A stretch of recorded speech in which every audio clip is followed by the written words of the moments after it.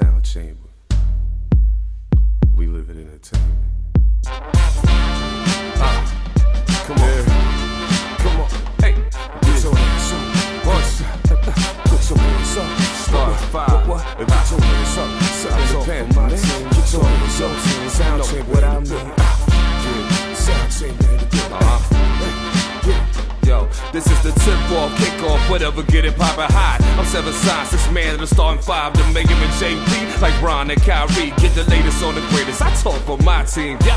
Sport news on the tube, starting the ball. Like Maya, I need more, so I turn to my boss. NBA, NFL, MLB, who do it better than these fellas? You tell me, this a champion team, understand? Missing y'all sick of the shine, cause they on the climb, y'all in Carmelo land.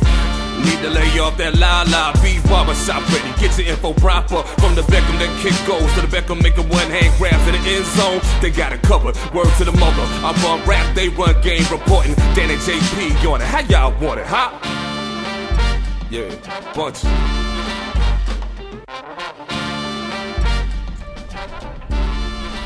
What up, y'all? It's your boy, the mayor, that DJ named Ace5, your mom's favorite fat guy from deepest, darkest Africa, a.k.a. the round mound of the podcast town, a.k.a. the big fat Bundini Brown. And we are back with the newest episode of the Starting 5. Yeah, I had to add that AKA in, man, because of the way I'm balding. But I ain't gonna lie, I don't have. And you know, and I'm gonna add that AKA. Shout out to one of my coworkers who I was saying I got the George Jefferson thing. He said, "Nah, you got that. Who was Ali's trainer?" He said, "Yeah, you got that." He said, "You got that Bundini Brown fucking hairline going." But I gotta say, I've never seen nobody go bald in the middle the way he did and have the perfect hairline in the front still. I've never seen that before in my life.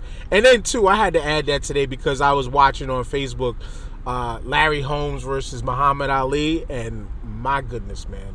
Muhammad Ali looked like he was already going through whatever ailments he had when he fought that fight. Sad. He never fought that fight. Right. But with that being said, you're already talking. You know what to do. Yes, sir. What up? What's going on, everybody? Your boy JP. Get ready. We got a busy day in the world of sports this week. Today and this week. Yes, sir. A lot of stuff is going down. Yes, sir. Yes, sir. So, as always, I got to ask y'all to check out the Starting5Show.com. That's where you'll be able to listen to us on almost all our streaming platforms. Coming soon, I gotta add a page because we are now on Anchor FM. I had to upload us to Anchor FM now, one of the fairly new, like months old to roughly about a year old new podcasting services out there. You know, Anchor FM. You can hear our boy Lou from the BX, aka Dominican Lou, on the Everything Podcast. He's a big user of the Anchor app. You could also check out our homie who is supposed to be a part of our network, but you know we still got to work out some particulars with that. Our homie Curtis Omega's son and the 7 Seas Project. You could check out the Wealth Chamber through Anchor also. But we are now on there. Look us up under the Starting 5 or the Starting 5 podcast on Anchor FM. Check us out there. Definitely buy our merch to teespring.com/the-starting5 podcast. I believe it's just the Starting 5 podcast or the Starting 5 swag. You can check us out. You can buy our hoodies, t-shirts, stickers. I even uploaded. You could now get cell phone cases too. We got iPhone cases, Android cases, all that good stuff, man. But anyway, JP, enough of that. Let's just dive right into this. We are going to go into the world of the NBA real quick, but then we're going to go to the NFL, and then we got to go back to the NBA, where we're going to bring on another guest if they are still going to be available. But let's get into these Lakers once again. I forgot why we were supposed to talk about them, but you know, this Lakers team has been a mess all year. You know, we've seen, you know what it was? This is why we were supposed to talk about them again. Because they had a little bit of Operation Shutdown going on. As we all know, we mentioned last week's show, they reduced LeBron James' minutes. They reduced. Real quick, didn't Bumpy Knuckles have I believe didn't Bumpy Knuckles have a song one time called Industry Shutdown or something? It was Industry Shakedown. It was a shutdown. He had the Industry Shakedown. Operation Lockdown, I believe, was Helter Skelter. Helter Skelter, yeah. And then the Onyx album was called Operation Shut 'Em Down. Too. I think that's why it made me thinking of Freddie Fox. Said that. The Industry Shakedown was dope as hell. It was. That was a dope album. Yeah, but let's get into it. I mean, the Lakers now they shut down Ingram and Ball for the season with injuries. LeBron James, again, we mentioned it already, shut down 25 minutes a game or so. Still putting up 20-plus points a game in short term. He's doing, dunk contest highlight dunks in the games now. Don't try to act like I still don't got it kind of moves. And, I mean, JP, Operation Shutdown of the Lakers. What's going on? Man, it seems like to me they're throwing in the white flag. That's what it seems like to me. Like, no way. We can't win nothing with this team, so we're shutting it down. Magic in the gang is like, no way, Jose. That's what it sounds like to me. I think it's kind of surprising, though. Yeah. Because you think with LeBron being there, and some of the young talent they had, they were at least going to be the 8th slot in the playoffs. It'd be a headache for whoever is the number 1 seed. But it's kind of surprising, though, that they're not in the playoffs. Definitely a 17-game stretch where LeBron didn't play hurt the Lakers bad, man. It seems like to me they are tanking for a lottery pick. We'll see if they get it, though. But that's what it seems like to be what they're doing. They're tanking for a lottery pick. Yeah, it can be perceived as such. It definitely can be perceived as such, man. But, I mean, they're already at the same point as far as wins and losses as last season. So I don't think they can they can tank too far. They can tank too far. You're right. We got, the other teams that are tanking, like my New York Knicks, that's tanking. That's tanking. And you know what? Speaking of tanking, I said we was going to save it for later, but we're going to talk about it now because the guest that we were supposed to have on is going to be calling in any second now. We got to talk about... Okay. We got to talk about... your boys. We got to go in on this situation with Russell Westbrook and James Dolan. We gotta go into this for a minute. And now, before our guest, because our guest is getting ready to call in now, let me just kind of set up the table on our end before we get into the particulars and what's going on with this. So, at first, I seen the James Dolan incident. I'll give the details of that in a minute. And when I saw it, I said, this mother effer has to go on the Koontang Clan tonight. And off the strength. Hold on a second. We're just going to take a quick break, and then we're going to be right back going into this segment.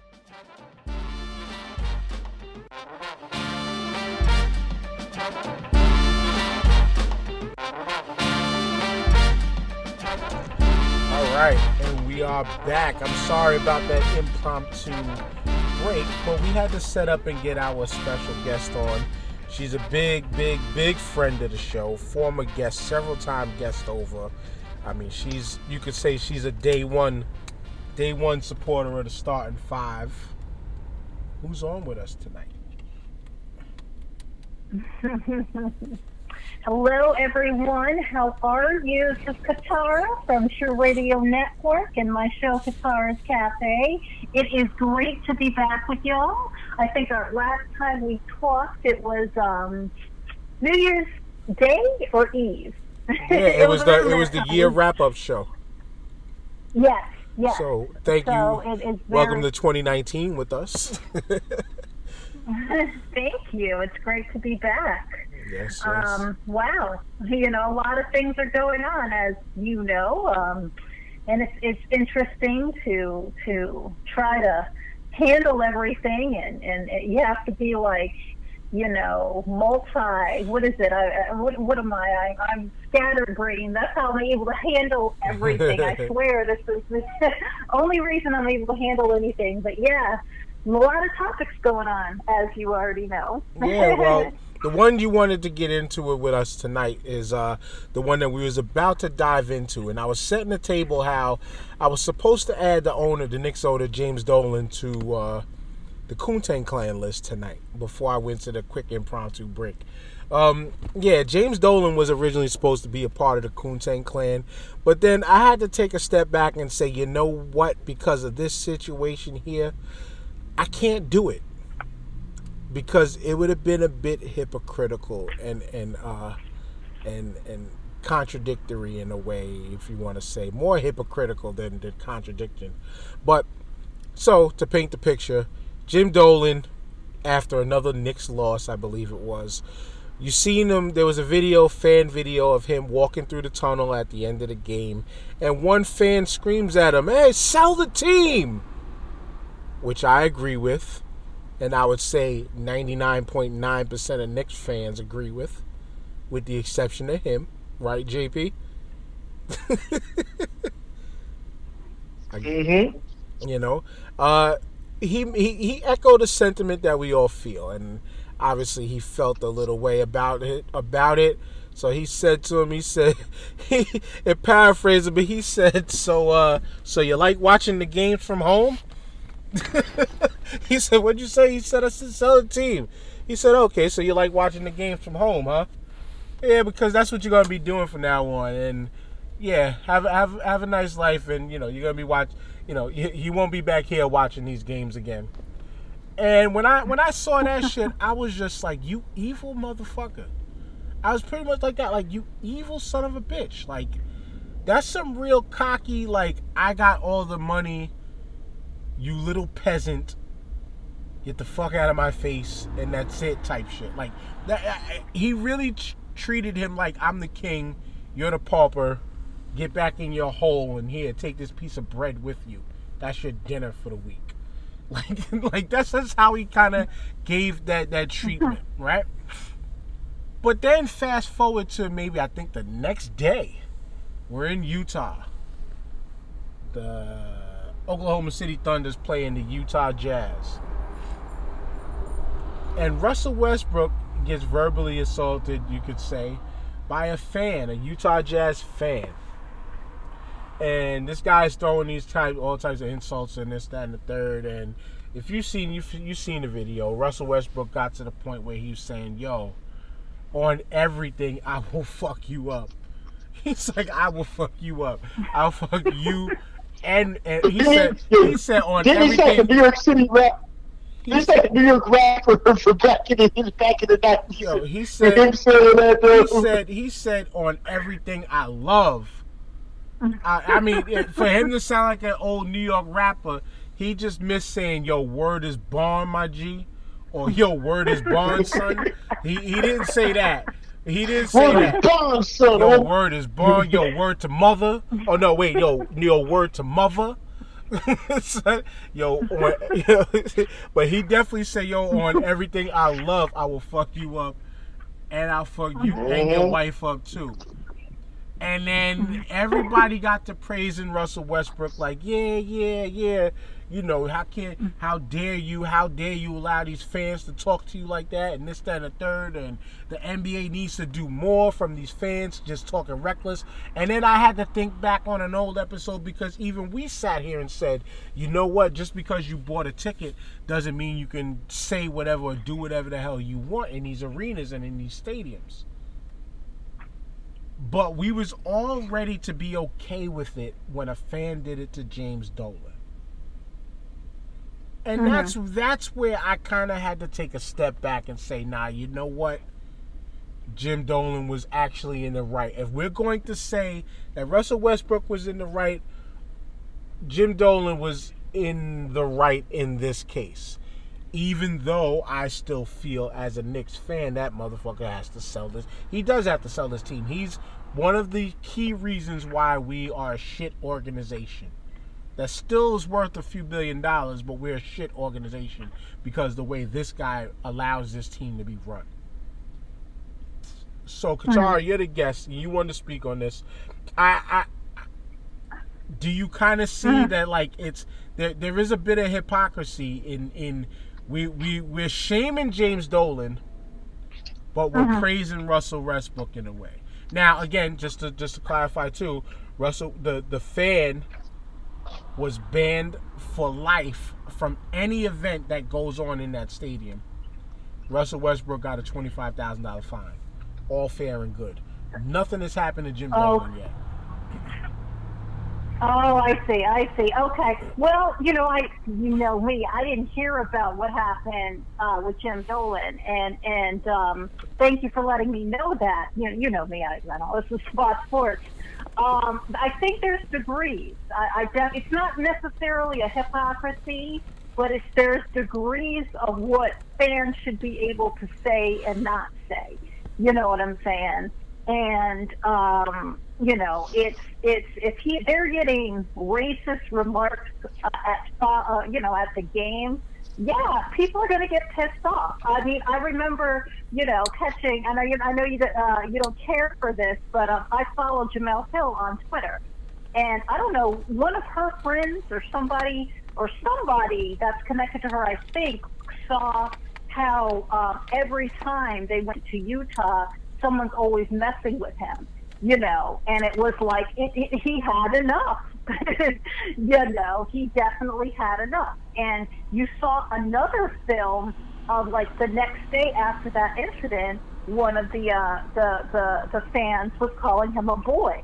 And we all know what that racial connotation means. Mm-hmm. And and he did it calmly. He got one of the people that worked there, and I guess that guy I don't know what happened with him. So you see that that's an issue. It's an issue, and it's been an issue for a while. And they need to start, I don't know, go like, Jim Dolan. That's a little harsh, but they need to start passing out penalties. Well, I don't know if you call them penalties, but hold those fans accountable. All of us, I think you guys, I'm sure you guys remember this. I don't remember who played who, but that basketball that happened years ago, when that fan threw a cup the malice, one of the players. Oh, Ron Artest. It was called the Malice at the Palace. It was called the Malice at the Palace, and it happened in at the Pacers home stadium. When right. No, was it the Pacers home stadium, JP? No, yeah, it was the Malice at the Palace. It happened in Detroit. It happened in Detroit. Detroit, yeah. The Palace of Auburn Hills or whatever. That did a snowball effect. Now, don't get me wrong. The fans were wrong and the players were wrong at that time. But still, those fans play a part on, causing the game, causing those players. Those players are there professionally. That's their job. Mm-hmm. So you can't be disrupting them like that. Granted, that's typical of us and of a sports game, but at the end of the day, it's their job. You start, something like a racist taunt. No, that should not be allowed. Not in 2019. So yeah, they need to be punished or some type of thing against them. For racist remarks. Now, someone's saying, sell the team. That's debatable. that's different. He didn't say anything rude to him, any racist rude. So you could, Dan, I can see why you felt that way. Right. But this here, it's totally different. It's different. You're not hypocritical for calling that out. You know what I'm saying? Right. That's not hypocritical. It's just degrees. Right. You know. Right. Well, I looked at the two from the standpoint of these are both, again, two different sets of professionals having it out with a fan, and a fan overreacting in a situation. And again, I mean, yes, sell the team is light compared to calling an adult a boy or stuff like that, or going further. And like I enlightened you on your page when you made the post that they also even went further, like, because you know how Twitter is, they will dig into a person's history and found, before this guy went and deleted all his social media, they found old tweets of his where he just kind of had a hard on for Russell Westbrook as far as whatever he did. Those tweets are out there. I think it was on Black Sports Online is the website or whatever. They're pretty questionable website themselves, but in this case they actually had you could say they pulled the receipts on this guy and found out that this guy has always kind of had a thing against Russell Westbrook and always kind of taunted in a way or talked that shit in a way when it comes to him. So, in my opinion, he deserves the ban. Now, the other guy in the James Dolan incident, I don't think that he deserves the ban because, again, I think Dolan allowed his ego to be driven in that moment because he felt that it was disrespectful. He thought it was a disrespectful comment, and in some ways you can see that it is, even though, like I said, 99.999% of us Knicks fans believe that that's a true statement, that he has to go. So it wasn't like the man was lying, you could say. But if we're going to slap one for reacting towards a fan, something should come down on the owner's head also. So I'm sure, I don't know what the league has done yet. I do believe, and JP, we're going to go to you, but I do believe that the league should also fine James Dolan for doing that.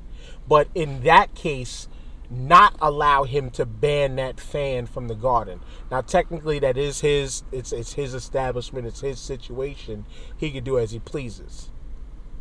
But I think the league should kind of step in on that one and say, slow down a minute. That wasn't as serious as this guy over here. JP? The James Dolan thing, I hear you, but here's the difference between the James Dolan thing and the Russell Westbrook thing.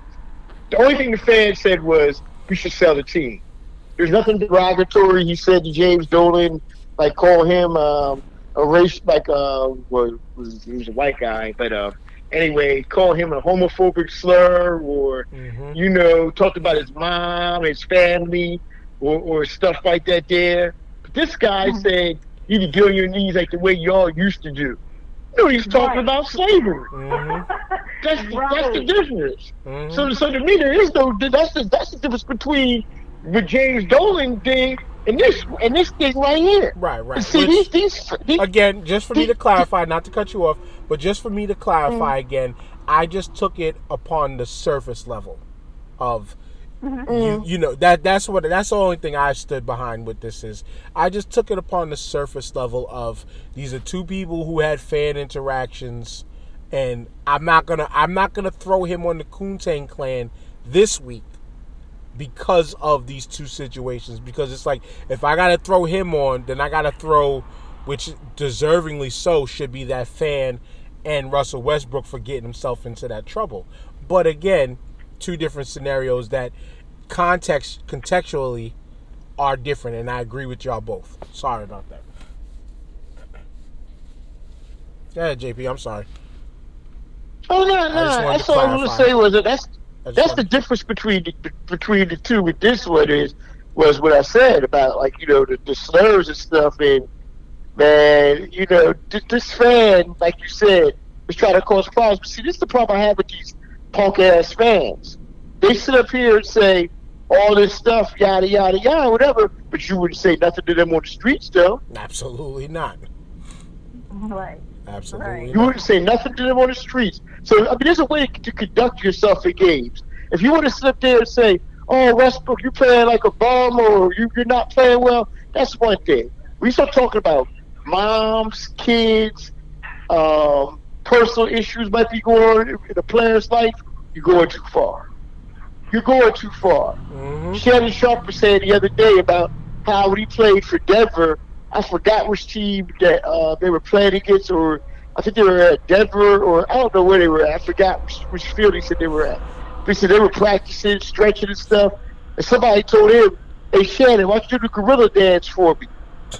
And he was like, "I know I just said it here, but I just thought I heard." And the dude said it again. And Shannon told him, "You say it again, I'm going to kick your ass." Mm-hmm. The dude was like, "Oh, I'm so sorry. I didn't mean to do it. I didn't mean to say the word stuff." So these people got to be careful who you talk to. Mm-hmm. Absolutely, because Shannon Sharp was jacked, and not to be disrespectful, but he was jacked like a gorilla, and I mean that in a loving way, like not no derogatory way. Like he was a beast, and he's still jacked to this day. Still, as Bronze Bomber to this day, that man is still jacked. So I wouldn't even fuck with trying. I wouldn't even try if I was some sucker like one of them cats now to even try to challenge Shannon Sharp, because he would beat that ass.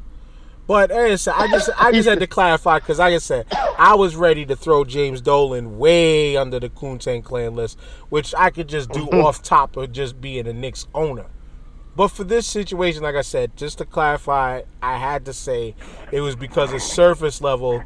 We can't say one did the right thing and then say, well, this guy the owner, because I don't like him, this, that, and the third, whatever, is just, it's whatever. So I put that on ice for now. There'll be a reason for him to make the Kuntan Clan list if he hasn't already. I don't remember, but he can live on this one.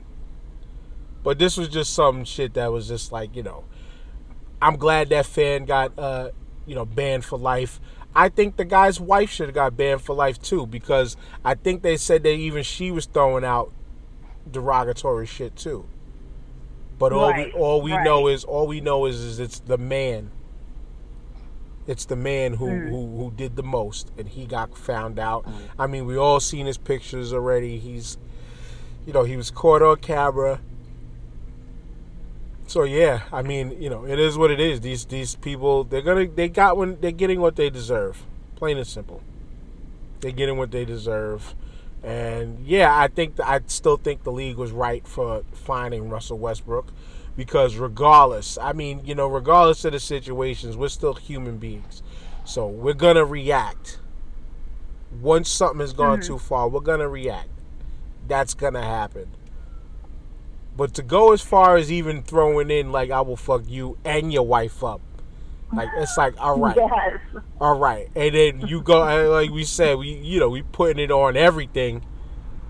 When you putting that on everything you love, yeah, just chill. You're not back in the streets no more, kid. Let's just relax. You're a professional. Let's, we all get to that moment. We all. I've even gotten to that moment in the streets on my job. I've gotten to the point where this kid came out and was claiming, "Yo, I'm gonna run up on you on the light," like he was like, like he was reciting a Jay-Z verse on some. You can run up on the light, you could lose your life. But anyway, Katara, as always, it was great to have you on for this segment. We're definitely going to have you back soon. Hopefully we get to see you soon. We're going to, we'll be chopping it up soon, but we're going to take another break, and then we're going to get on with the football talk. So, Katara, any last words before we go? Just shout out once again. Always shout out to the starting five. And real quick, shout out to my True Radio Network family as well. Real quick, just remember, guys, and everyone who is listening, surround yourself with people who are positive and doing things. You know, with way it entrepreneur-wise, or an encouraging, or or doing positive things on their jobs. Now is the time. You know, you don't have time. It's once in a while hang out with your friends, but if they're not doing anything and they're being pessimistic, this is not the time for that. You do your best. You know, this is now is the time for entrepreneurship and everything else that's going on. With our country.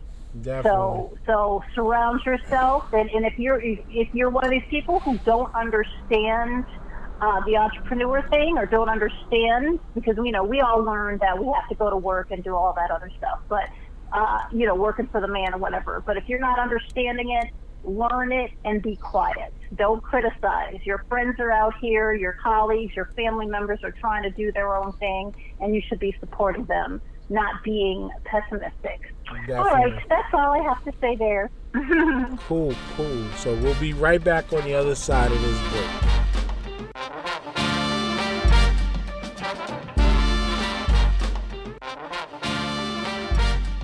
And we are back. Thank y'all for rocking out with us. As always, we are the starting five. Now we get to talk about the NFL season is back into effect. The 2019-2020 season is now underway. This is a Wednesday. The season opened up at 4 p.m. this Eastern time. And we all know, we all seen what was going down in all these transactions.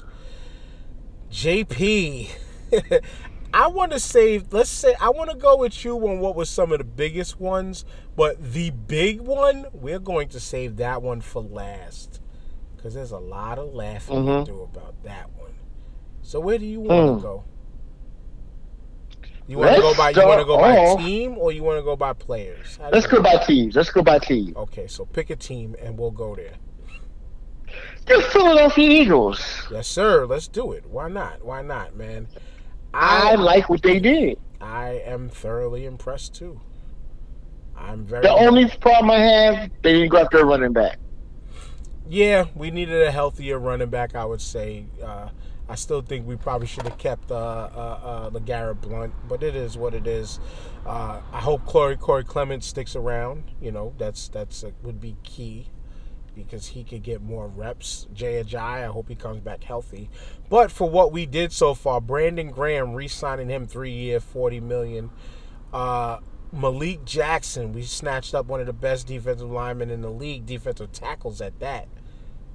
And he's at a 3-year, $30 million contract. But my favorite move out of all of this is, yes, he got hurt recently, but I think also, too, besides his injuries, his want to play for these other squads didn't show. But now that he's back home in Philadelphia, and I say home, meaning Philadelphia because we are the team that drafted him, Deshaun Jackson, I think he's ready to show out.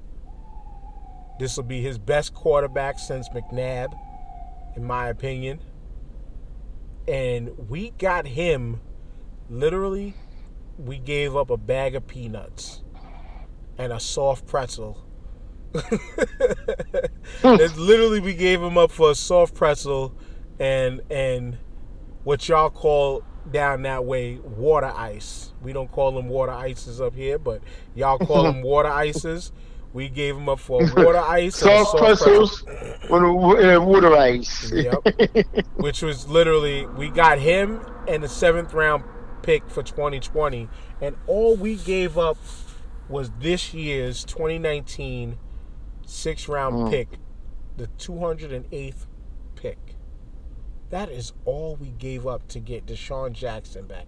A guy who could still be a speedster as far as a deep threat is concerned.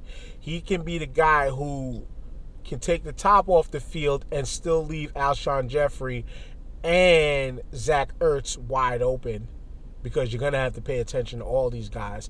Now, what sucks is they might have to let go of Nelson Aguilar, but for Deshaun Jackson, yeah, I could let Nelson Aguilar go. I'm not mad at that, man. So, but yeah, man, you picked us. What are your thoughts behind this? I think we did great. I like what the Eagles did, and I think they're going to win the NFC East this year. Yes, I hope so too.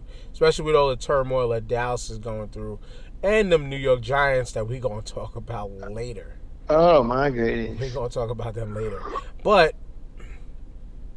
you know what? Since my Eagles, we're talking about possibly. Well, no. Yeah. You know what? We're going to talk about the Eagles. We're going to talk about the Patriots real quick. They are expected to sign, if they didn't already, Michael Bennett. He's supposed to get traded to the New England Patriots for a 2020 7th round draft pick in exchange for a 2020 5th round pick. So we kind of go up. I'm not mad at that. They re-signed Phil Dorsett, and they re-signed Jason McCourty. Phil Dorsett 1-year deal, McCourty for a 2-year deal. I like them getting Michael Bennett for their sake. They even talk about Martellus Bennett coming back possibly to play with his brother on the same team. I'm not mad at that. Mm-hmm. But New England is losers in some ways because they lost a lot of pieces to. And if JP, you want to mention them or go to another team, it's up to you. Let's go to another team. Let's go with the Baltimore Ravens. Yeah, what they did. I set you up wrong, but you know we can go to Baltimore. Let's do it. And I'm saving that team. Oh yeah, don't think I didn't forget about that team. Well, yeah, because they're next. Okay. They're next. They're on the clock. But I had to do with the Ravens real quick. They upgraded the safety position and upgraded the running back position. Yeah. Not bad. They did get rid of Terrell Suggs. Yep. And C.J. Mosley. That's going to hurt their defense. But they did get Earl Thomas. Yeah. Well, they lost key linebackers. Yeah. C.J. Mosley went to the Jets, and Terrell Suggs went to the Cardinals, which is, I guess because he's an Arizona boy. Whatever. Maybe he's on his way out. But yeah, 4-year deal, $55 million, $32 guaranteed for Earl Thomas, who's coming off a major injury. And then Mark Ingram is gone from New Orleans, and he's in talks of a 3-year deal for $15 million. I think it's a great pickup for them especially at running back. You got a solid every down kind of back to go along with Lamar Jackson, man. I like that. I ain't mad at that. But the team that I was trying to go to was the Detroit Lions. They're becoming the NFC North Patriots. They're picking up Danny Amendola for a 1-year deal for $4.5 million. They got Trey Flowers, 5-year, $16 million per season. Tight end Jesse James, I believe he was with Pittsburgh, right, JP? Yeah. Right. Number 81, yeah. And Justin Coleman, 4-year deal, 36. So yeah, the Detroit Lions have kind of made some improvements here and there, JP. Well, where do you want to go next?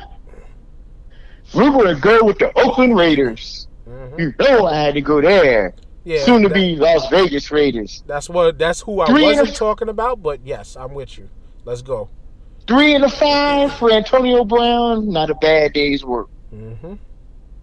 I would love to see them get Le'Veon Bell, but it didn't work out. So we got 3 first-round picks coming up. So I'm loving it. Mm-hmm. I'm loving it right now. Maybe the mad scientist John Gruden knew what he was doing all along. Mm-hmm. Who knows? And they got Trent Brown, 4-year, 66 with 36.75 fully guaranteed. They got LaMarcus Joyner, 4-year, 42, which is $16 million guaranteed. Terrell Williams with $22 million guaranteed for 4 years. Let's see what happens. And like you said, man, 3 first-round picks. They didn't lose any of them. not one to get Antonio Brown, which that was the shocker of it in and all, man. I think we talked about it last week. I don't know if we did or not, but to give up Antonio Brown, no, we didn't talk about it because it happened on the weekend. Antonio Brown, to give him up for freaking a third and a fifth, that was a steal. That was a steal. And, Pittsburgh tried to play the games that they tried to play. I think it all backfired on them. They tried to write this guy off like he was just some bum off the street or whatever. And, Buffalo didn't want him. Meanwhile, he didn't want to go to Buffalo. You talk about an all-time great wide receiver. That's what you're talking about. Yep. Yep. But, you know what? Forget them. We're going to go to the team that you just mentioned who got Le'Veon Bell, who we tried to mention, the New York Jets. Jets, Jets. Yes, this team has pretty much made them so they're looking like a contender right now. For a playoff spot, maybe. Yeah, maybe. We'll see. But, re-signing Henry Anderson. The key is the fireman coming back now. Right. Is he going to come? I think he did come back. Eventually. The Ed, I think his name Ed the Fireman or whatever. But he did some real bandwagon. That was some whack shit that he did, jumping off because they was trash, man. You ride with that team regardless, man. But anyway, they picked up Le'Veon Bell. That was the big signing that everybody was looking forward to. 4-year, $52 million, over 32 million guaranteed. But the contract can net him $61 million with all the incentives. They signed Josh Bellamy, 2-year deal, wide receiver. Big one from the Redskins. They get Jamison Crowder, 3-year deal, $28 million, 17 guaranteed. And then even Landry bigger. Collins. Who? Landry Collins, right? No. Landon Collins went to the Redskins. I think you said the Redskins. No, I said Jamison Crowder. The Jets got him from the Redskins. Oh, okay. All right. Right, the Jets got him from the Redskins for 17 he's a solid receiver. 17 million guaranteed. Yeah, absolutely. Great possession receiver. And they get a great linebacker, as we mentioned, from Baltimore, C.J. Mosley, 51 million guaranteed out of 85 million, 5-year 85, 51 guaranteed. And then they get a guard, Kelchi Osamle. I'm not going to try to pronounce that again. It's a rough one. I like what the Jets did, man. But you know what? Too. And then, go to Minnesota real quick. They were supposed to get Anthony Barr. But instead, Anthony Barr said, you know what? Minnesota kind of came through with the right contract. 67 mil contract, 33 guaranteed. But the contract could fully be worth 77.5 mil if fully fulfilled. So, if it's a money situation, if you ask me, I think he made the right decision staying home. Even though, for the Jets' sake, I think it's a win that he didn't go there because this guy was getting cooked for the past 2 playoffs. Well, I don't think they made the playoffs last year, but the year before when we won the Super Bowl, Anthony Barr was getting cooked. So if Minnesota wants to deal with that, the guy had great regular seasons, but in them playoffs, he was getting treated like dog food out there. Dog food. But another interesting one I see, the Rams, they picked up Eric Weddle. That's a good pickup for the Rams. And Dante Fowler Jr. I ain't mad at that. The Chargers, JP, the Chargers. You know who they got, right? Who's that? They got Thomas Davis from the Panthers. 2-year deal, $10.5 million for $5 million guaranteed. Solid linebacker. Yeah, I don't understand why Carolina let him walk. He was real good with Kuechly. Yeah. Back there. I don't know why. And they also signed, the Chargers signed Tyrod Taylor. They agreed to terms, no money amount yet, but 2-year deal for Tyrod. So his Browns season is over. Now, the one team you mentioned that before show, Kansas City Chiefs. They make some big signings, but I'm gonna let you talk about what you were disappointed about in a minute. But Carlos Hyde, 1-year deal, $2.8 million.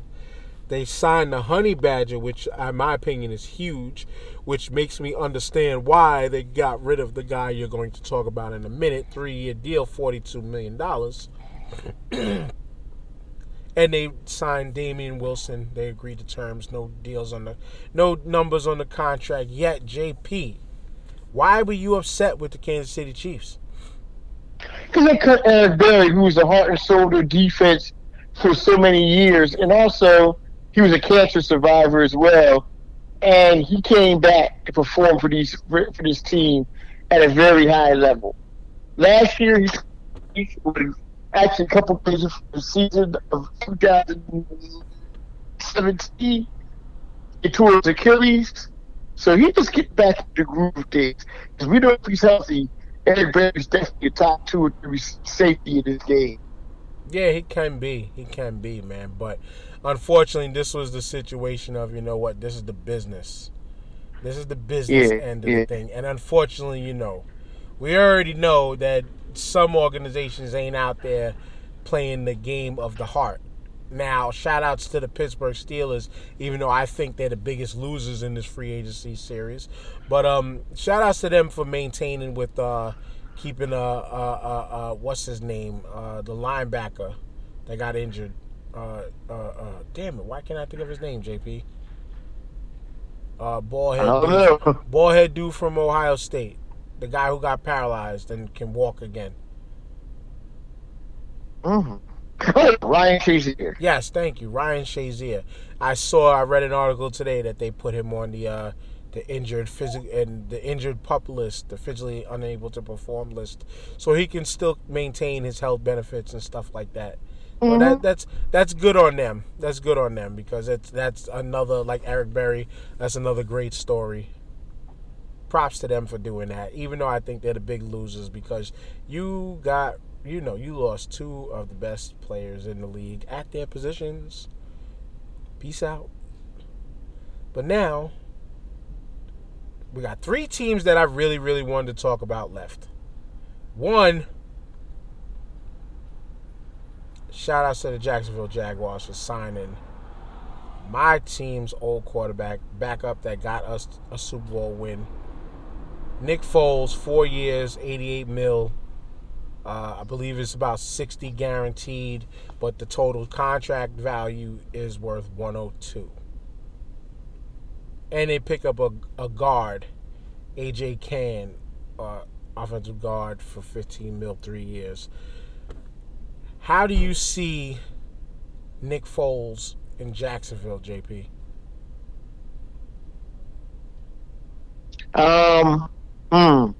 We'll see.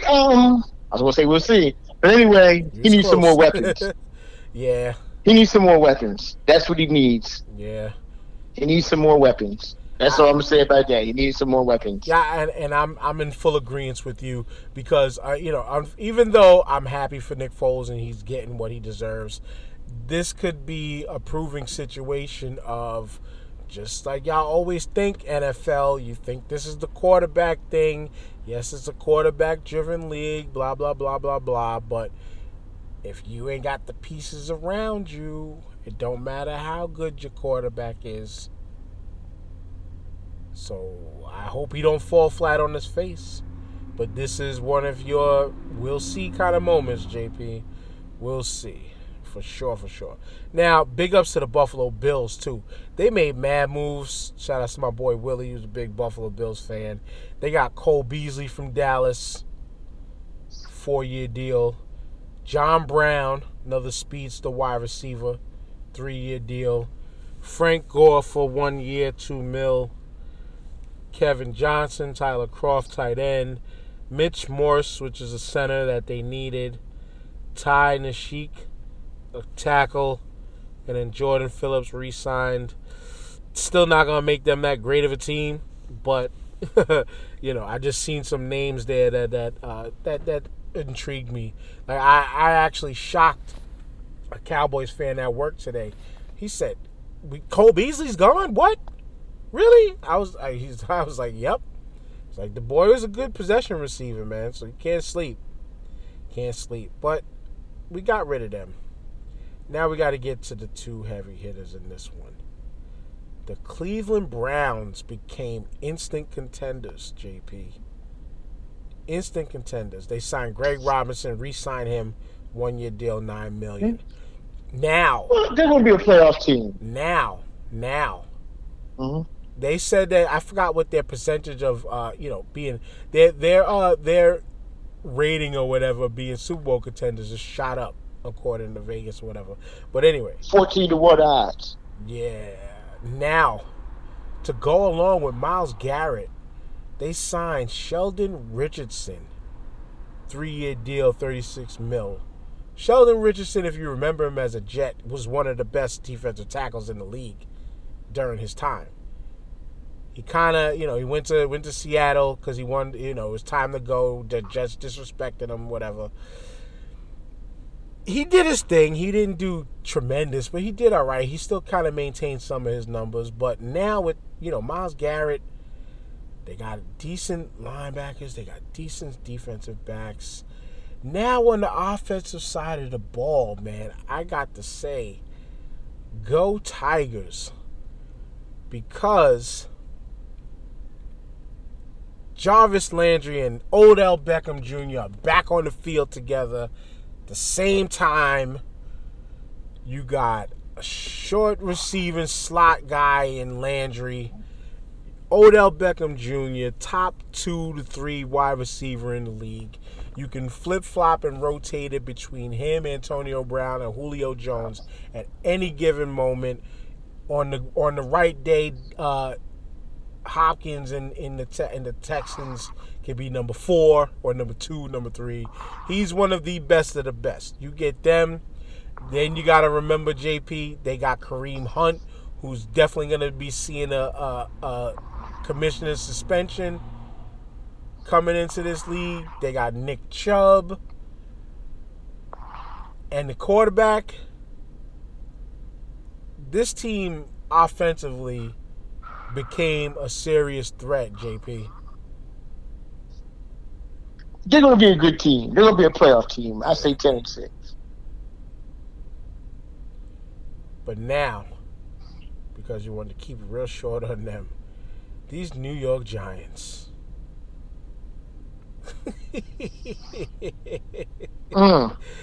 These New York Giants. In exchange for Odell, as you heard, they gave, they got the Cleveland Browns number 17 first-round pick, then the 95th pick in the third round, and safety Jabril Peppers, JP, Michigan guy. I think the Giants still lost on this deal because they went and got Jabril Peppers solely to replace Landon Collins, who went to Washington. What's your thoughts behind this?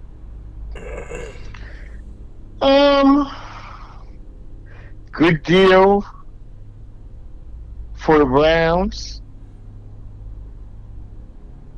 I'm trying to get my thoughts together here about what we were trying to say.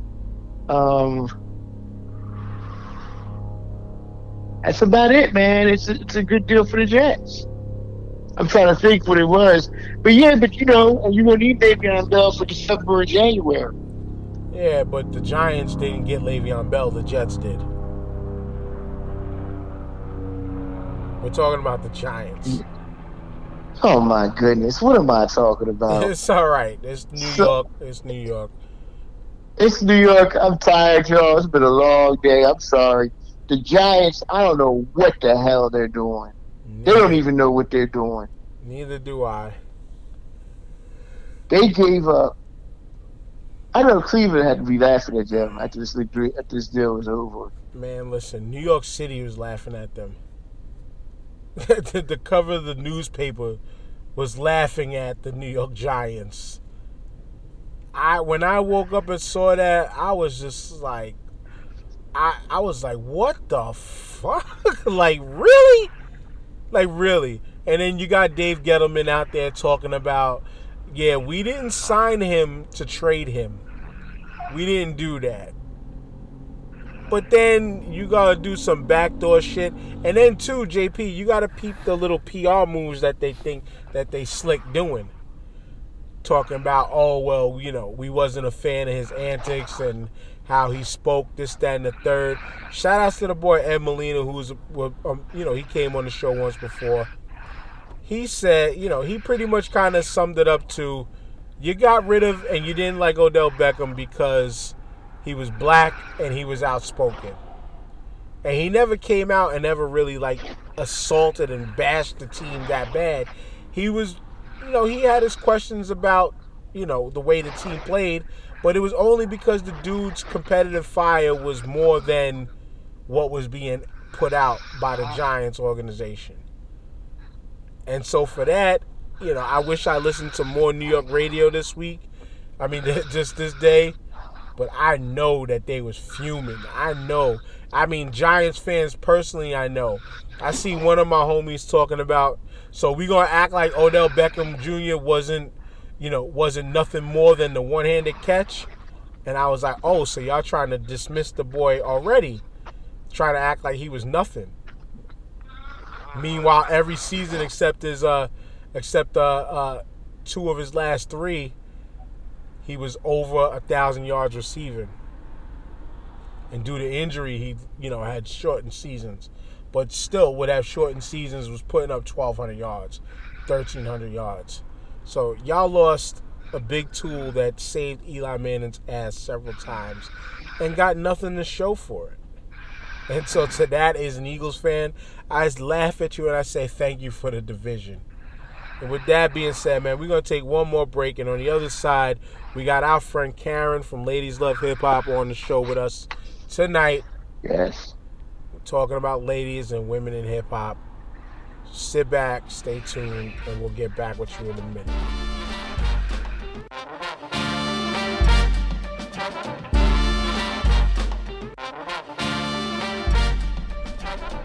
And we are back. Thank y'all for rocking out with us. As always, this is the Starting Five.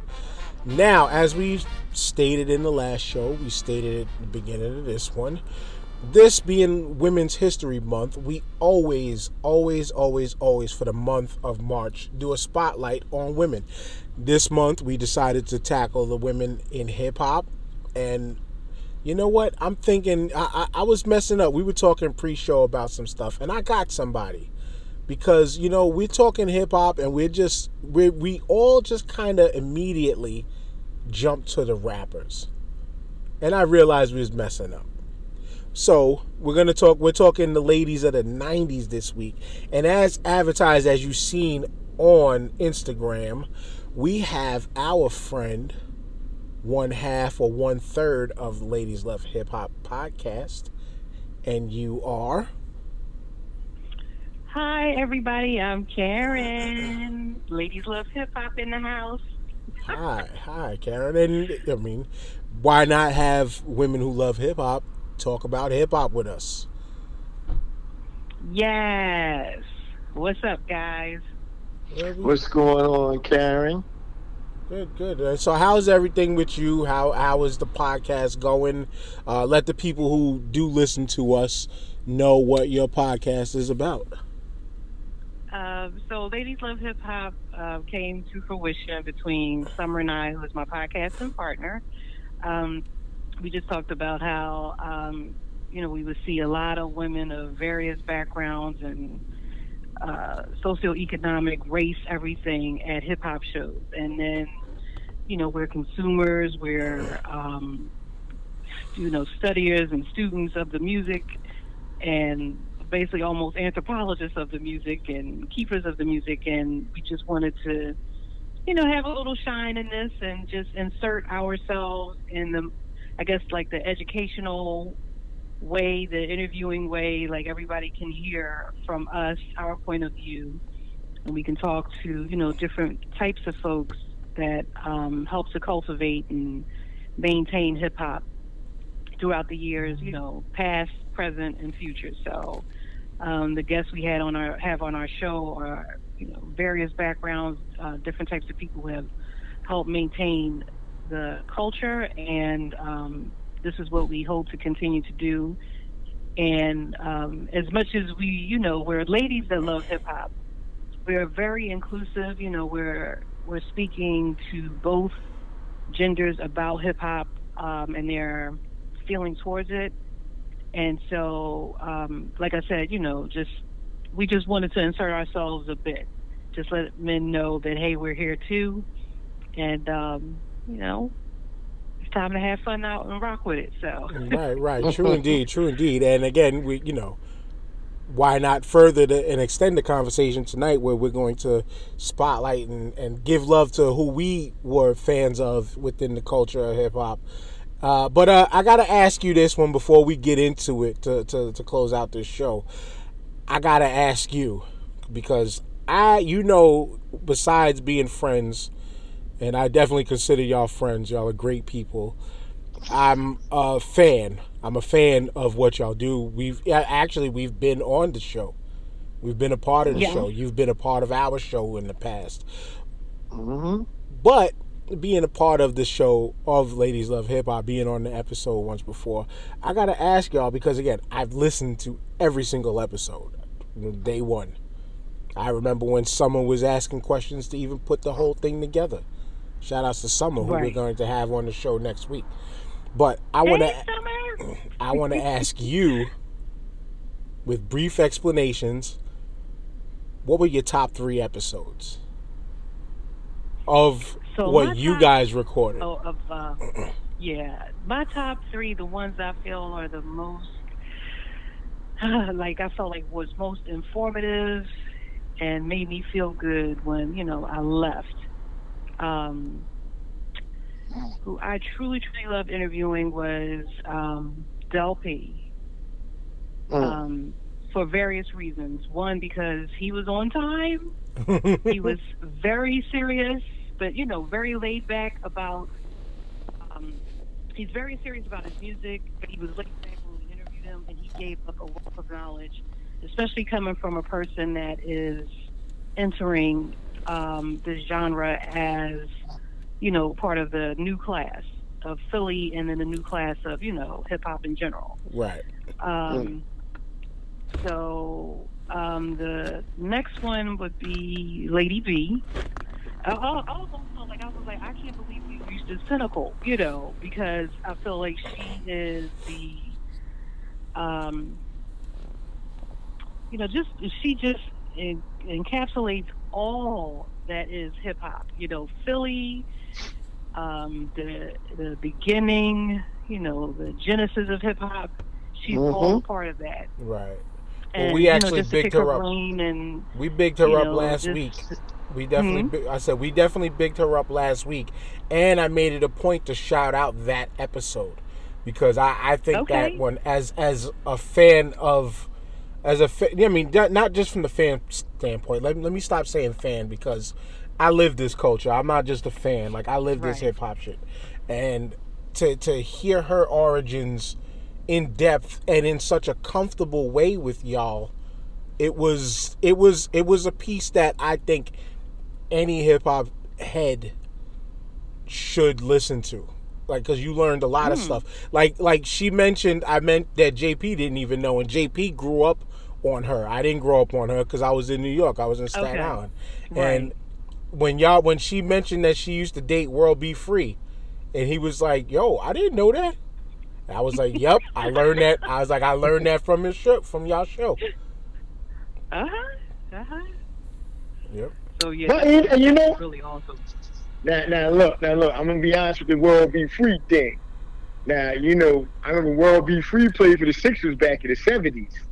Well, maybe it was later on though, because I remember Lady B's first record was in '79. She was actually the first female to take the record on wax, if I'm not mistaken. Yes. Right? Right. Yep. Yeah. That's what she is. 79. Yeah. Yeah. That's what. Well, you know, That's what. It was so much involved with that particular interview. You know, like I just felt like yeah. we. If anything, you know, Lady B. The good thing is Lady B is back on the radio, which and she said it on our show that that's what she wants to be. You know. However, I do feel like what I loved about what happened with Lady B is I felt like Summer and I were responsible for re-entering her into everybody's mind. You know, like I said, it's just criminal to me that she's not used and utilized for documentaries and, you know, just all the other things that's going on. But, you know, I feel like that. And Karen, she should be in the Hall of Fame. Right now, Yep. she should, because she kicked in so many doors, and you know this because we grew up in the Philly area. Sunday afternoons, I think it was 1 o'clock. You better have that tape recorded because that's when she used to come on. She brought you the best in hip hop. Dad, she used to bring, like, I remember the Beastie Boys. I know who the Beastie Boys were. To be honest with you, I thought the Beastie Boys were Puerto Rican at first before I saw what they looked like. No, I'm serious. I thought you were. I was so young, and you know, went behind their ears. I asked my brother. I was like, you know, because the Beastie Boys are black, right? He was like, black. He was like, you can't hear that white, and he was furious with me. Like he was. Le Beastie Hermanos. So, like, do we have the same mother? I'm pretty sure that's what he was thinking. Yeah, when I finally saw a picture of him, I was shocked. Like, me too. What? Me too. It's like, you know what the Beastie Boys was like for us back then? It's like when people found out Bobby Caldwell was white. That's how it was back in the day. That's how it was for them. But now I really want to beat my own self up because when I think about it and when I hear their voices, I'm like, how did I hear that? Because I think they made sure not to really, like, oh, I know why I didn't know they were white too, because MTV and cable didn't infiltrate black neighborhoods until the late 80s and 90s. And I was going to say, I've always known. The hard way. I've always known they were white. House and watching them on MTV, you know? Yeah, I was going to say, I've always known they're white because the first place I'd seen them or heard them was on TV. So, but anyway, the third one. What's your third episode? And then the third episode, and like I said, all of them were the bomb diggity. Let me just say that. However, like I said, the most impactful was because, you know, of all the work Summer and I did, you know, stand up, you know, coordinating everything and with the highs and lows of trying to secure guests, and I know you guys go through that as well, you know, which was Tracy Lee. Yes. And the reason why I say that is because, you know, Summer and I don't have that kind of name in the industry. We're not, you know, journalists, even bloggers or whatever. We are still kind of behind the scenes. So the good thing is that, you know, Tracy wanted to do it. However, I'm pretty sure at some points, you know, he probably had a little hesitation because he was like, who is these chicks, you know? Right. And when it's sad to say that the reputation of women a lot of times is, you know, we gossip, and a lot of times, you know, people are creating these shows to embarrass people, to get their numbers up, you know, likes and stuff like that. So he's trying to understand, you know, what our platform is, and you know, I'm pretty sure I had a little hesitation, but that interview went so well, and I was a little nervous myself, but I just loved it because, again, he dropped knowledge, you know, and he gave us his whole story of how, you know, he went, basically what happened to him, you know. So we got like the unsung episode, the TV One unsung episode of Tracy Lee, you know, right before our very eyes. And that's what I loved about that particular, you know, interview and conversation. So those are my top three. Like I said, Del P, especially for the artist viewpoint. Right. You know, Del P, like I said, just a humble young man, but he was serious and he respected everything about the interview. And the fact that he was on time let me know, you know, I feel like Nah, you could tell. Lady will say this, like, but the boy was on time. Like, no, but you could tell. You could means tell a lot to me because he could have been like, "Nah, I don't need them," because Yeah. he has, social media is everybody's own PR machine right now. Oh, trust. So he could have been yeah. like, "Yo, I don't need them, girl. I can do my own thing." No, but you could that's tell how he was very took genuine. himself. He was very genuine in the conversation y'all had. He sounded like he trusted y'all 100%. I mean, the interview sounded like y'all knew each other for some years, like the way how well that interview went. But I mentioning Tracy Lee. Big ups to Tracy Lee, as I'm wearing his hoodie right now. The Expect the Unexpected merch. Go to TracyLeeMusic.com. Hit that up. The reason why I could big that up again is because definitely know that I definitely name dropped y'all when I finally got to meet him in person, because before we met in person, we was chopping it up for at least 2-3 months beforehand, because my partners, like myself, my man KB, me and KB hit me up and was like, yo, Tracy Lee wants to do something for HHDG, which is our group that we also turned into business, HHDG Media. This is the event I actually hit you in summer up saying, yo, we're doing this in DC, come. He entrusted in us to do the first album listening party, and we brought it to DC. He wanted to do it in either New York City, Philly, or DC. We said, you know what? Okay. Because people always complain from our group that, yo, how come we don't come to this place and do stuff or have meet and greets and hangouts, this like that. So we just said, you know what? Challenge accepted. Let's do this in DC because we can shut people up. And that's what we did. We linked up with Tracy Lee. We our boy DJ Cerebral hooked us up with the spot, the Lounger 3. And it was a dope night, great turnout. We had, we were the first to hear the album before the rest of the public did, because we did it, I think, a week or two before the album was supposed to drop, which was New Year's Eve. And the album was bananas. The album was dope. The people there loved it. I put him on the spot, and when we was doing the question and answers, we did a little Q&A. I put him on the spot and made him dance with his wife to the song that he wrote for his wife. Dope night. Aww. Dope night. Yeah, dope. They loved that point. They didn't know I was gonna throw that little monkey wrench in, but I did it and they loved it. And so yeah, big ups to Tracy Lee, man. And again, I did. Yes. I learned a lot from y'all great dude, great guy. Yeah, but through connections, because we've actually, not me personally, but we've dealt with Tracy Lee in the past, because he's been a member of HHDG for some years, back as far as when his album, the Esquire album, came out. Our boy in the UK, shout outs to Troy, Troy the Hybrid, he does a radio show in England, and he did an album spotlight of Tracy Lee's album, of the Esquire album, back when that came out, because that was like his comeback, and that album was dope too. So he's been down in HHDG for a minute, but it was still an honor for him to reach out to us and say, yo, I want to do this, I want to get y'all involved, because we are like a 5,000 member group, even though we get like the same 30 to 50 people who come out to things, or or come around or respond to things. It is what it is. JP took the ride down with me, my boy Ian, KB, that's all. And we met our man Cerebral, and then everybody else came through off of the strength of Tracy. We had some cats who drove up from Philly, who took the 2 hours to come, and they took the 2 hours back. Holmes was, I don't remember dude's name at all, but all I know is he was drunk off his ass, and he was trying to hit on my cousin who showed up as soon as she walked in. Well, all right. But anyway, man, let's get into some of this name dropping. And since you're the guest, Karen, I want to start off with you. Who you want to give praise to tonight? So the 90s were the formative years.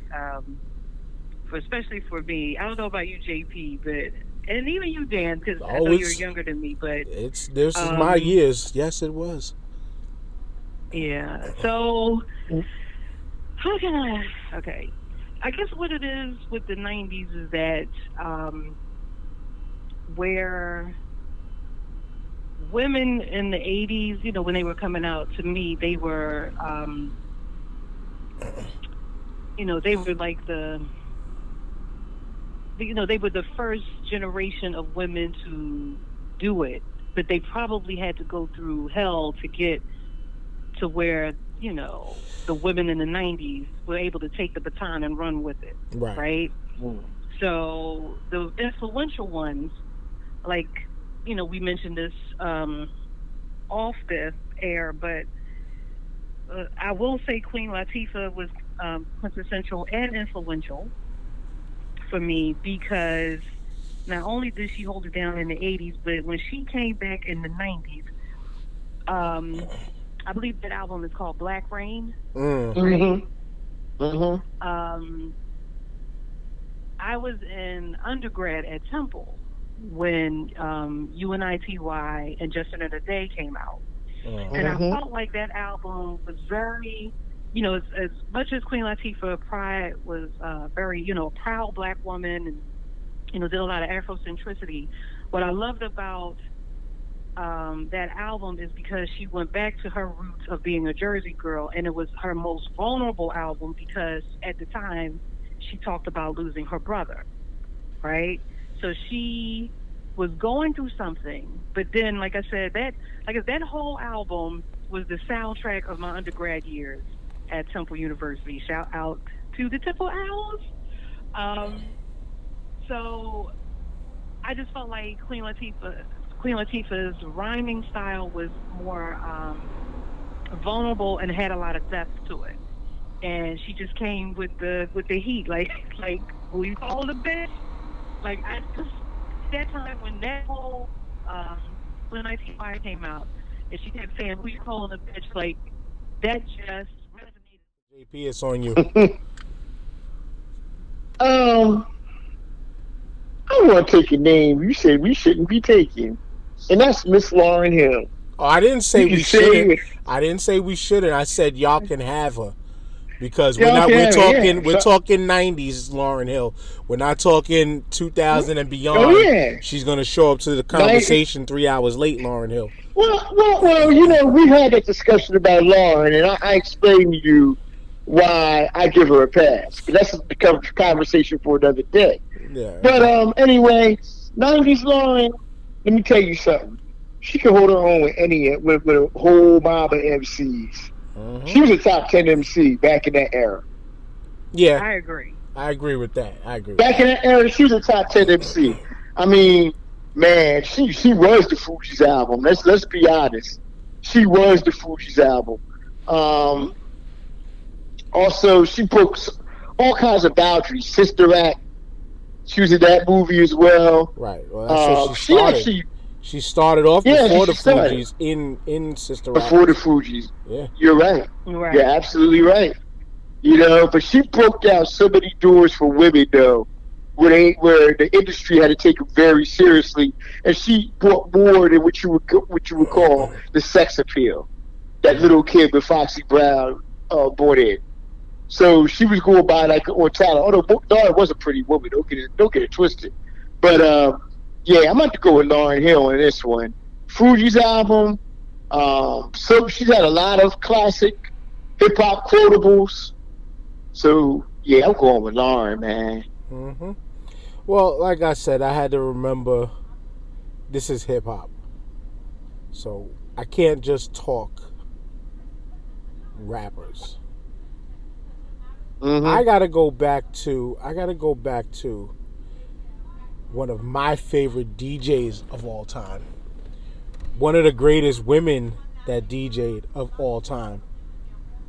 Mm-hmm. There's DJ Lazy K. Mm. Lazy K, little known to a lot of people if you wasn't hip to her on, occasionally making radio appearances, this, that, and the third. But from my knowledge, she was one of the first, if not the first, woman to win a regional DMC competition to make it to the Worlds. I believe she was the first woman to make it to a World DMC competition.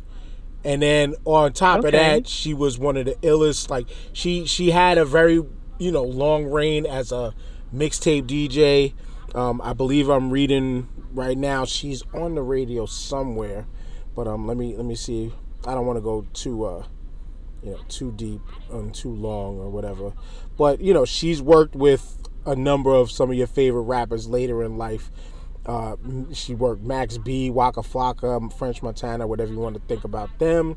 Wu-Tang, Jay-Z. She's worked with a number of the greats. I'm reading now one of her favorite groups is A Tribe Called Quest. She worked with Raekwon. That was her first shot as like a tour DJ. The woman has been all over the place. She's been all around the world. And again, giving props to what I believe, if again my history serves me correct, because I don't want to sit here and be Google fingers just to try to get it, but I believe I'm right. She was the first woman to make a DMC finals ever. So shout outs to DJ Lazy K.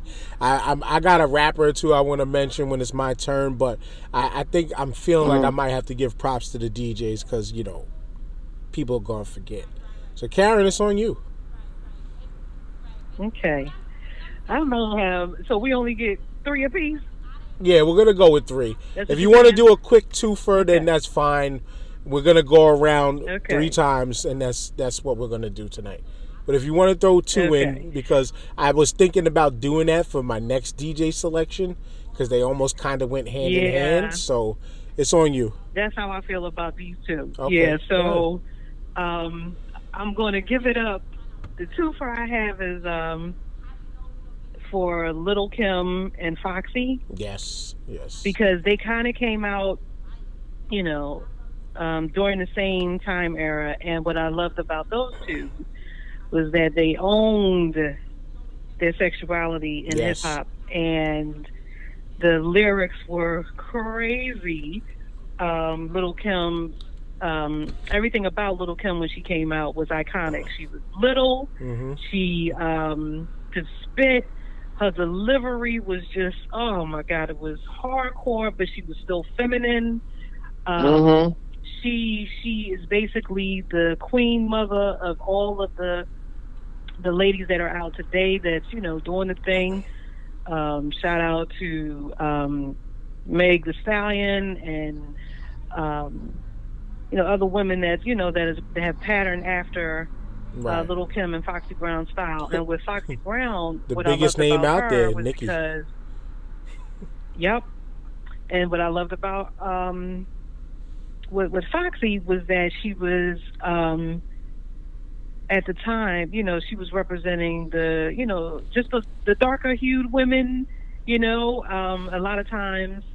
The good thing about hip hop, especially in its earlier years, it wasn't as color struck as I feel like it's becoming.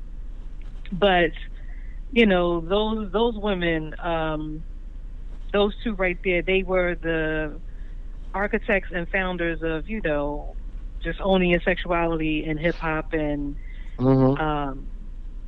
they laid the game plan down, and then they also did something very different as well, which is they took fashion to another level, as well as their partnerships, making that loot. And at the time, Little Kim and Foxy Brown were representing brands that weren't even thinking about black women at the time.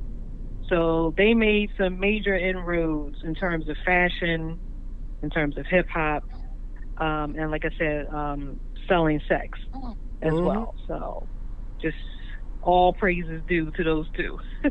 Yes. I was a bigger fan of Foxy than Kim at the time. I just thought rapper-wise, we all know they both had some of the greats writing for them. I just felt rapper-wise, Foxy felt more convincing.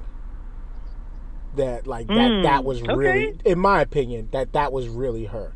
Kim, you could kind of tell she had the full Biggie influence. like Right. she was packaged well by Big.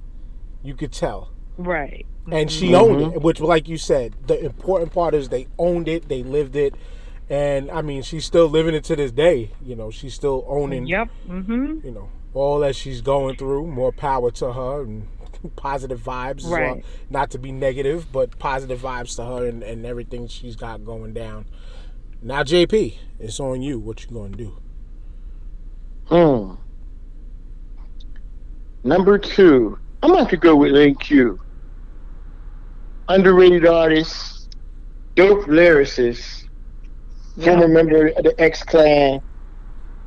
I'm going to go with Lin Q, man. She's had a good body, pretty good body of work too. I think, and if I'm not mistaken, allegedly, I think her and Missy actually. I'm trying to think. What was I going to say? Yeah, her and not her and Missy, her and MC Light. They did a couple collabos and stuff.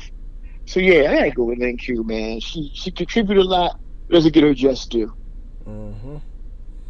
Another one that has got to get more credit.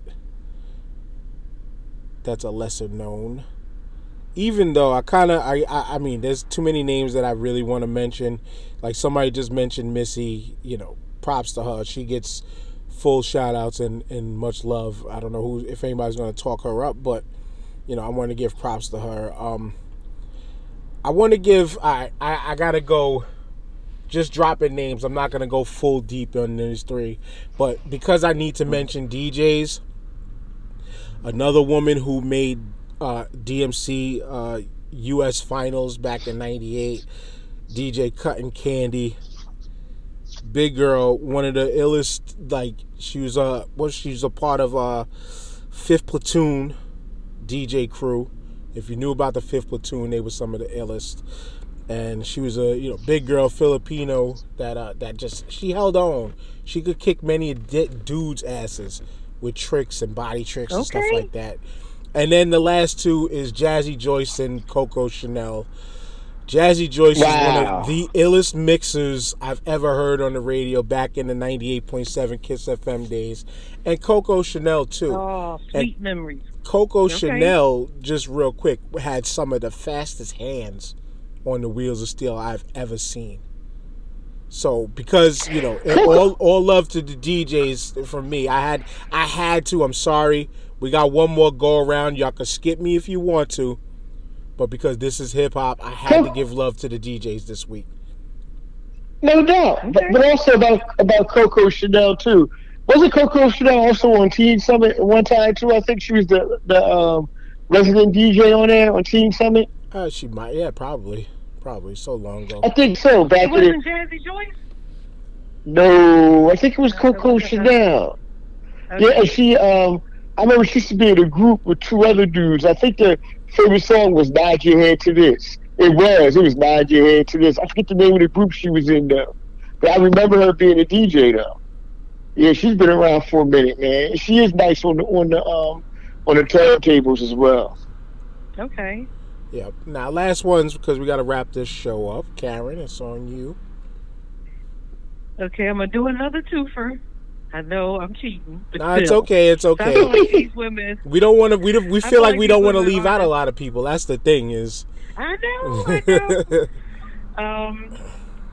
These. I feel like these 2 women are like the what is that term? The yin and yang. 2 sides of the same coin, right? Okay. So I'll say Ladybug Mecca and then Bahamadia. Yes. Right? Ooh. And the reason why I say that is because both of them can write. Both of them can spit. Both of them are what I call they have a hardcore feminine quality to them, right? Like you can tell, like they don't take no shorts, especially how they, came about the hip hop scene. Mm-hmm. And they're they're globally known, locally respected, but they're legends. But these women can write. Right. That's the thing. Like, they're writers, and even Ladybug Mecca, she can sing. right? And then they are known for their quotables and everything. I'm just like, I just feel like in the 90s they had that bohemian backpack thing going on, you know? Right. And they had several qualities, and with the women that I named, I felt like they embodied everything most women went through in the 90s in terms of fashion and, you know, the way they thought about themselves and worldview and things of that nature. So I feel like each of those women are a piece of me, you know, in terms of how I felt at the time and how I thought. Bahamadia is super memorable for that afro and the gap teeth. Yeah, which I can relate to, because y'all know I got the gap teeth and proud of my gap. Y'all be proud. That's right. Y'all stand in it. Okay? But let's not sell the people short. We got to give props to you again, because Bahamadia is another interview that y'all landed on Ladies Love Hip Hop. I know. So that's why I said all of them were great. However, I was just thinking about those three, you know, for the reasons that I named. Why they were so memorable to me, you know? Absolutely. JP? I am going to have to go. Whew. Man, she took Bahamadia. I forgot all about Bahamadia. Go on and take her. If you got that's you. You could give props to Missy, because Missy deserves to be talked about. Oh yeah, she does, definitely. But do I consider Missy hip hop like a Bahamadia? Yes. No, I do. I do. She fully embodied the culture. She's taken this culture to places that, you know, many of these women couldn't have. Videos, the way she did dancing, videos and the different dancing and different things. Yeah, you know what? I'm going with Missy Elliott. And then two, props. You want to talk about a big girl owning her sexuality at that time? Oh yeah. Let's talk about it. Y'all forget. People forget. She was actually in a group before that called Sister. They had one song out, and they were produced by Devontae from you know, Jodeci. Yeah. Devontae from Jodeci. The song was kind of hot. The three other girls in the group had sex appeal. Very beautiful girls. The one who became the big star of that group was Missy. And she had her own version of sex appeal. She was the only dark one. She was the only dark sister in that group. She was. And she's the one that took off. Yeah. The other three, you ain't heard from them since. But also, too, again, just it's far beyond just her music and stuff. One hell of a producer. Oh, yeah. She was a songwriter. We couldn't count how many awards she's won behind the scenes stuff. Choreographer. Yeah. She was a total package. And from the garbage bag suit video to the come on. Mm-hmm. I mean, Missy was one of those that was absolutely hard to dislike at that time. And I'm glad you said that, Dan, because it reminds me of the conversation I had with my brother, because I was really scared that he was not going to like her. Right. And he was the one that was like, yo, did you hear The Rain? Right. I Can't Stand the Rain. He was like, did you hear that? Rain. Yeah, he that was Timbaland putting his foot in them beats, though. My brother is a purist. He is a purist, okay? He don't listen to no crap. So right. when she came out with that, I was like, what? Because I really thought he was going to think it was silly, Right. Because I didn't think it was silly at all, but yeah. Well, that was Timbaland putting his foot in them beats, though. And then too, Missy was Missy was behind the scenes, very low key, was doing some beats and doing some stuff too, man. So big ups to Missy, big ups to all the ladies we mentioned. I'm sure there's a number of them that we forgot. We had one that definitely transcended eras. Queen Latifah deserves to be mentioned anytime I'm breathing, so I'm not mad at that because I still love the woman. But But yeah, I mean, this was fun. This was a great way to close out the show. Karen, you know what we do as always. Final shout-outs.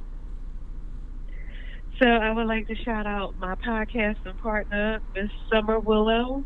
Mm-hmm. And would like to thank everyone for listening, and shout out to Dan and JP for having me on the show. Oh, you know, when you sing, guys. Anytime, you know, you're welcome anytime to come on the show. You know, you and Summer both anytime. Because you're a wealth of knowledge. Auntie Mook you're a too. wealth of knowledge. She hasn't been around on this show yet, but she's more than welcome as always. Yeah, I mean, you guys are a wealth of knowledge when it comes to hip hop. And the way you guys grind, don't think I don't notice the way you guys grind. I mean, you guys be grinding for real. I mean, you're at all the shows, you're there with the artists and stuff. Y'all gonna become big time. I'm telling you that right now. Y'all gonna be big time. Just don't forget us little people here. Don't be getting the publicists for us like, well, you know, maybe we can sit Dan and JP and maybe 10 or 15 minutes of our time. That's what you can read. Well, I'll just say, even though I get forgotten often, but it's okay. If I get forgotten, it's fine. I know my place. I know my place in the annals of the Ladies Love Hip Hop sphere. You got my phone number, and you know where I live. How can I front on you? I'm not saying y'all have, you know, but I'm just saying it's a scratch. We scratched back. In my gas tank, if my window bust open, I yeah, okay. That's some real. Let's go. That's some real serial killer shit. Because why am I gonna drive an hour, 2.5 to Babatunde, Philadelphia, to do some real? But anyway, no, we love you. We love you. We love Summer. We love what y'all do. I'm still thankful for y'all. Another thing I wanted to shout out, y'all, was the what did we call ourselves? Oh, the Native Pods. The pod. We're gonna have a discussion about that one of these days, because I'll tell you why off air. But anyway. Okay. JP, you know what to do. Final shout outs. Oh man, shout outs to you, of course, the mayor, for making this show. Shout outs to Summer and Karen, Ladies Love Hip Hop Podcast. Y'all get up on that. Dope show. They can hold themselves with any dudes you hear, whether you see written or you hear the podcast. These ladies, these sisters right here are bad. So y'all better listen to them. And shout outs to all the people who to our podcast as well. So, and that's about it for the shout outs for this week. Yes, and y'all know where to find us, thestar5show.com.